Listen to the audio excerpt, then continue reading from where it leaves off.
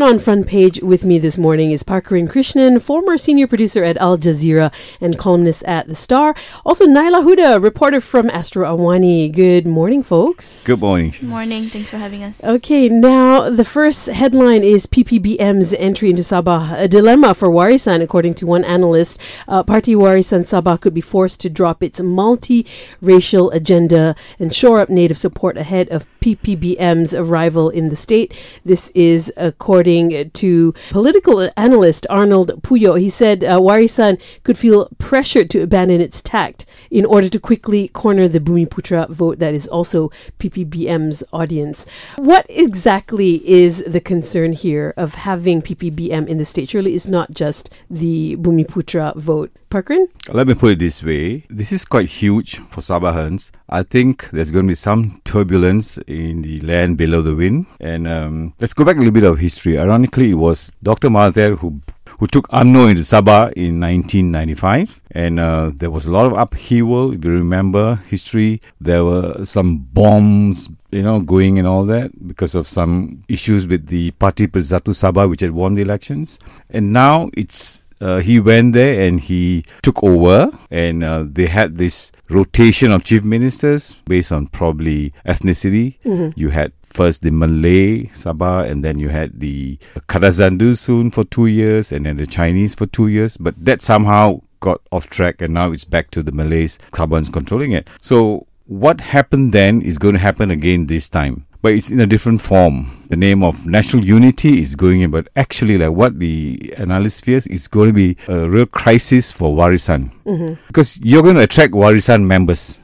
into UMNO, definitely. And with that, the power equation changes. The demands will change. There'll be more demand for positions. So what's the need for Persatu to be there, other than just to strengthen their own party nationally? What are your thoughts, Huda, on this? I'm not sure what will happen, but I hope what doesn't happen is that, as you said, Warisan will lose its tact and, appeal to or sort of accommodate to these partisan politics, because what will happen from that, and what always happens, is that partisan politics gets on the forefront, and what is being put at the back burners, the grievances of the Sabahans, and that's what has always happened. So I hope that's not what will happen. Right. I don't think partisan politics should dominate completely, the agenda of Saban politics. Right. How will this affect the dynamics of the coalition? But let's remember that there's no law broken here. I mean, everybody has a right to enter.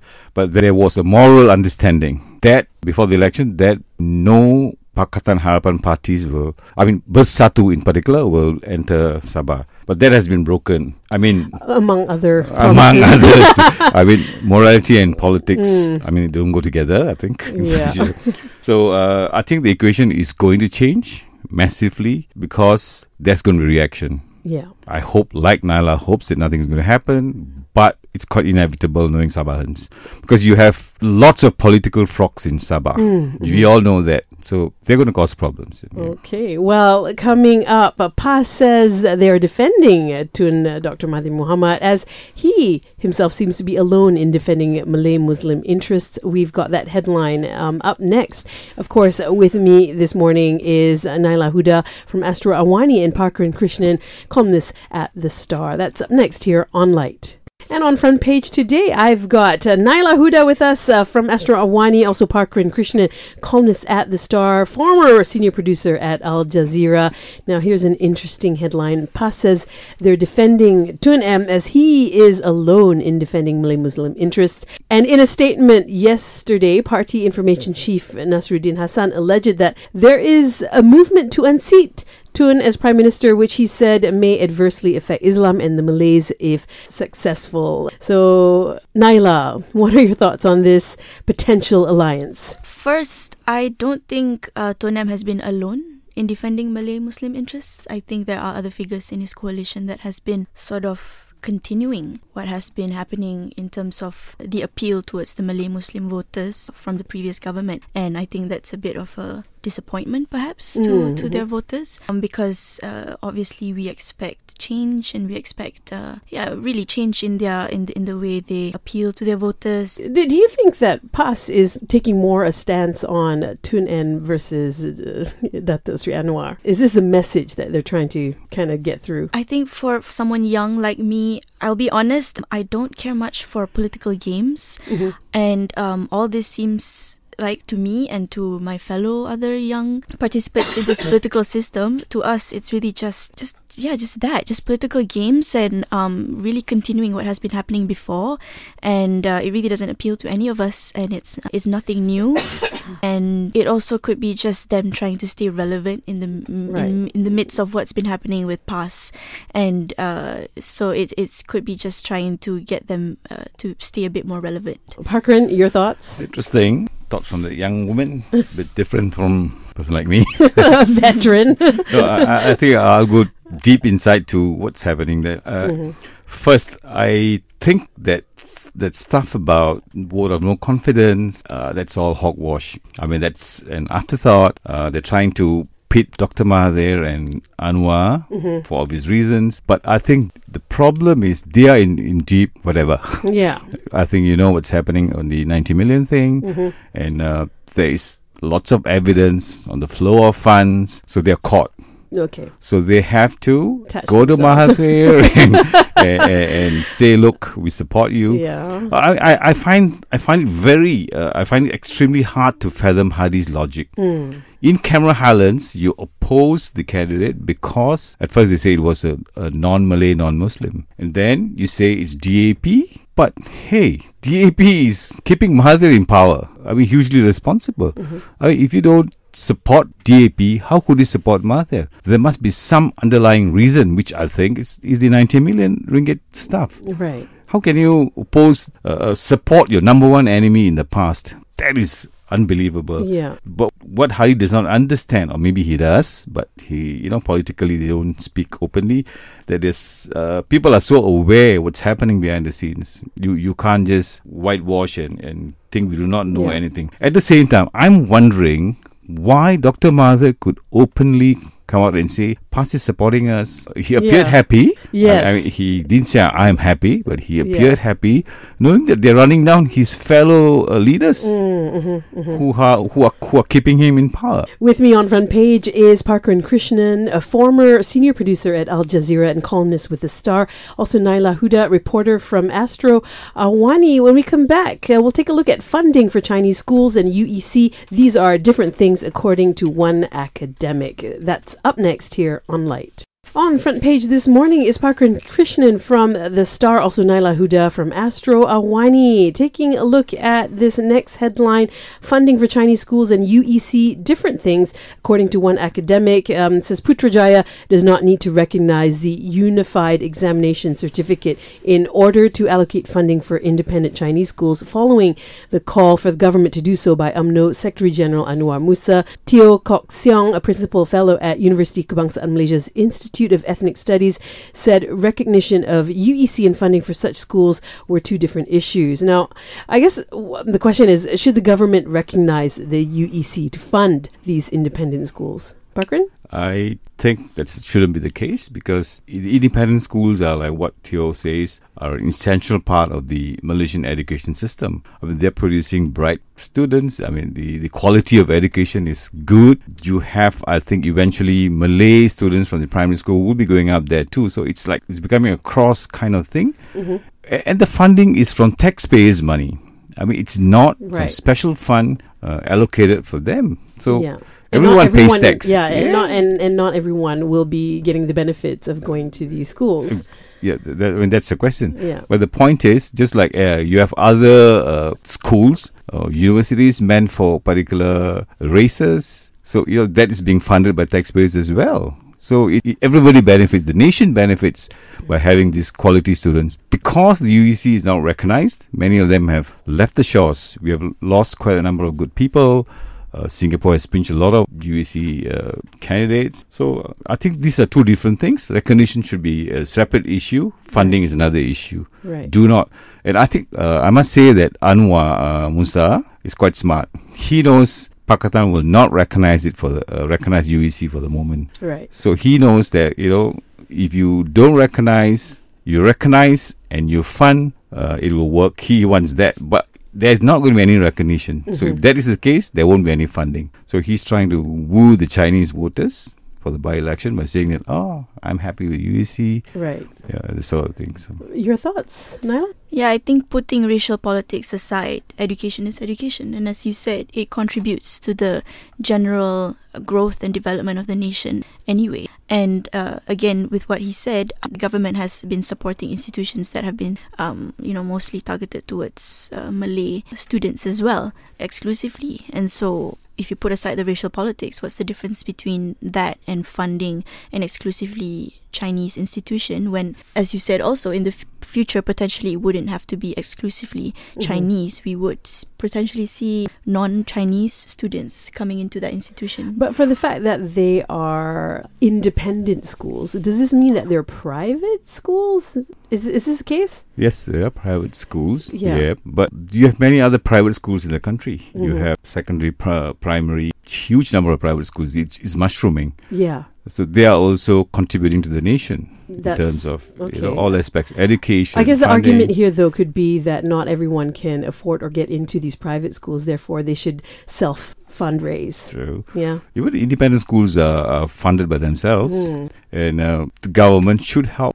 Funding the whole system, not the whole schools. Right. With me this morning is Parkaran Krishnan, former senior producer at Al Jazeera and columnist with The Star. Also, Nailah Huda from Astro Awani. When we come back, we'll take a look at if candidates should declare their assets in any by-elections. That's up next here on Lite. With me this morning on Frontpage, taking a look at the headlines for the news that matters, I've got Nailah Huda, reporter from Astro Awani.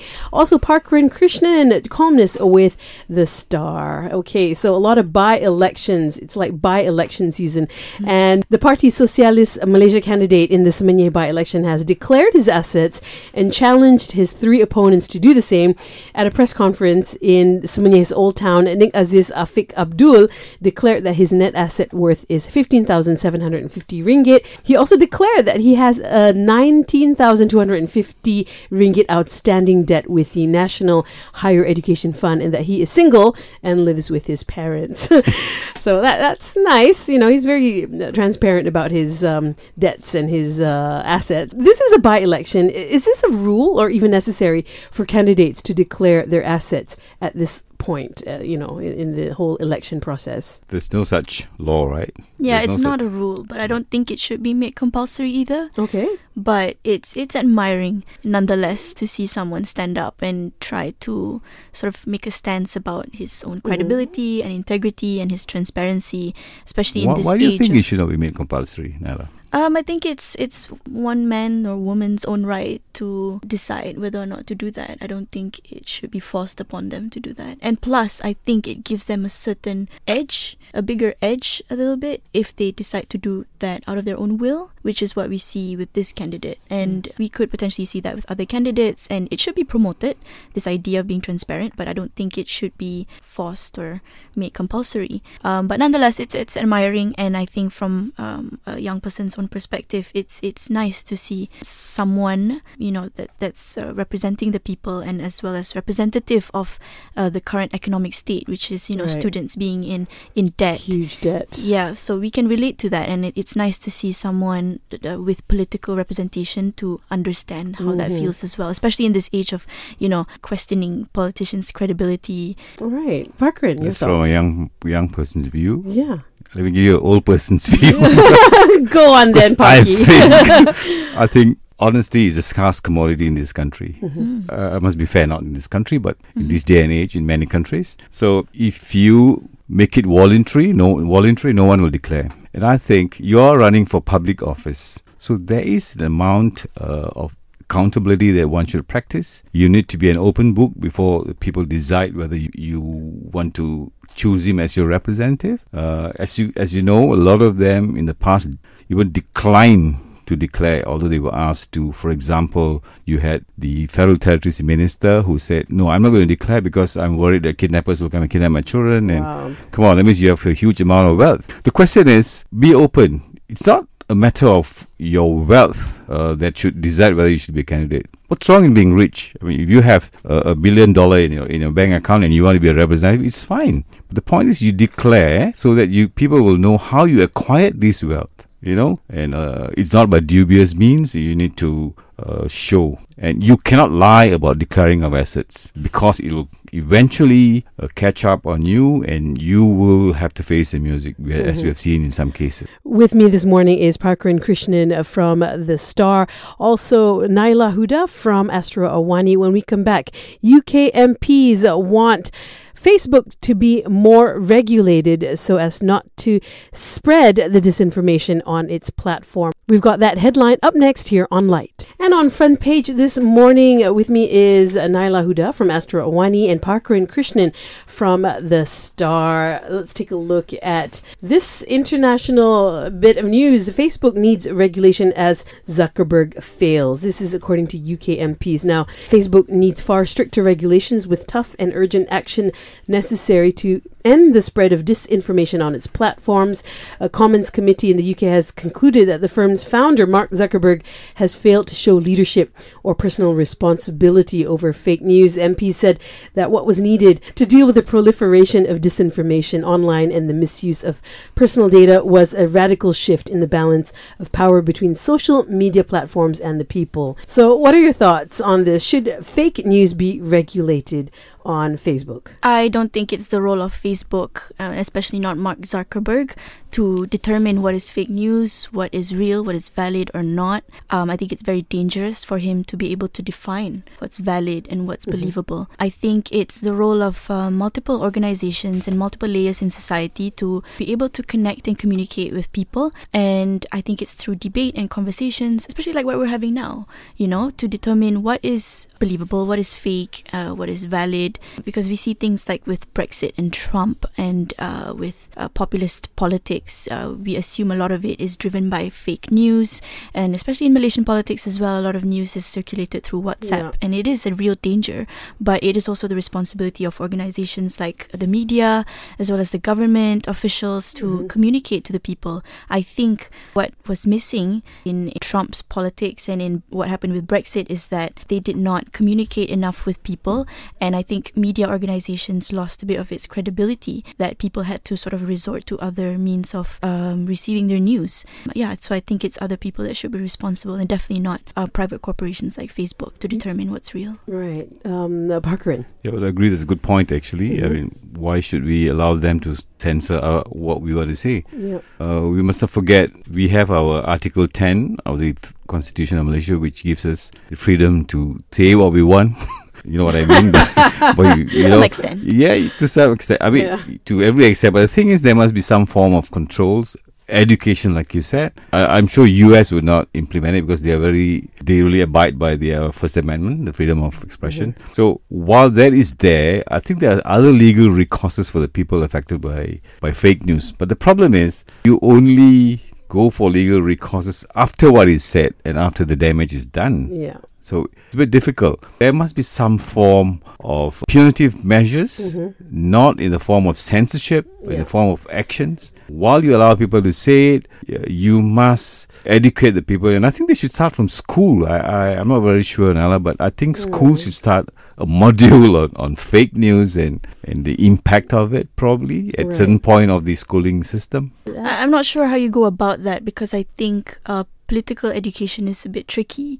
And you talk about the damage of fake news. How do you even measure that? It's a bit hard to measure that. And with Brexit, a lot of people say that the Brexit vote was driven a lot by fake news, the misinformed vote. There has been no evidence of that yet. And even with the US politics, they say it's driven by, it was rigged by the Russians. And with, just in the midst of all this fake news, how do you go about proving that? There has been no evidence of that yet. And who are we to say that the voters were misinformed? All right. Well, interesting debate indeed. With me this morning, Parkaran Krishnan, former senior producer at Al Jazeera and columnist with The Star. Currently, also Nailah Huda, reporter from Astro Awani. Thank you so much for joining us this morning. Thanks for having us.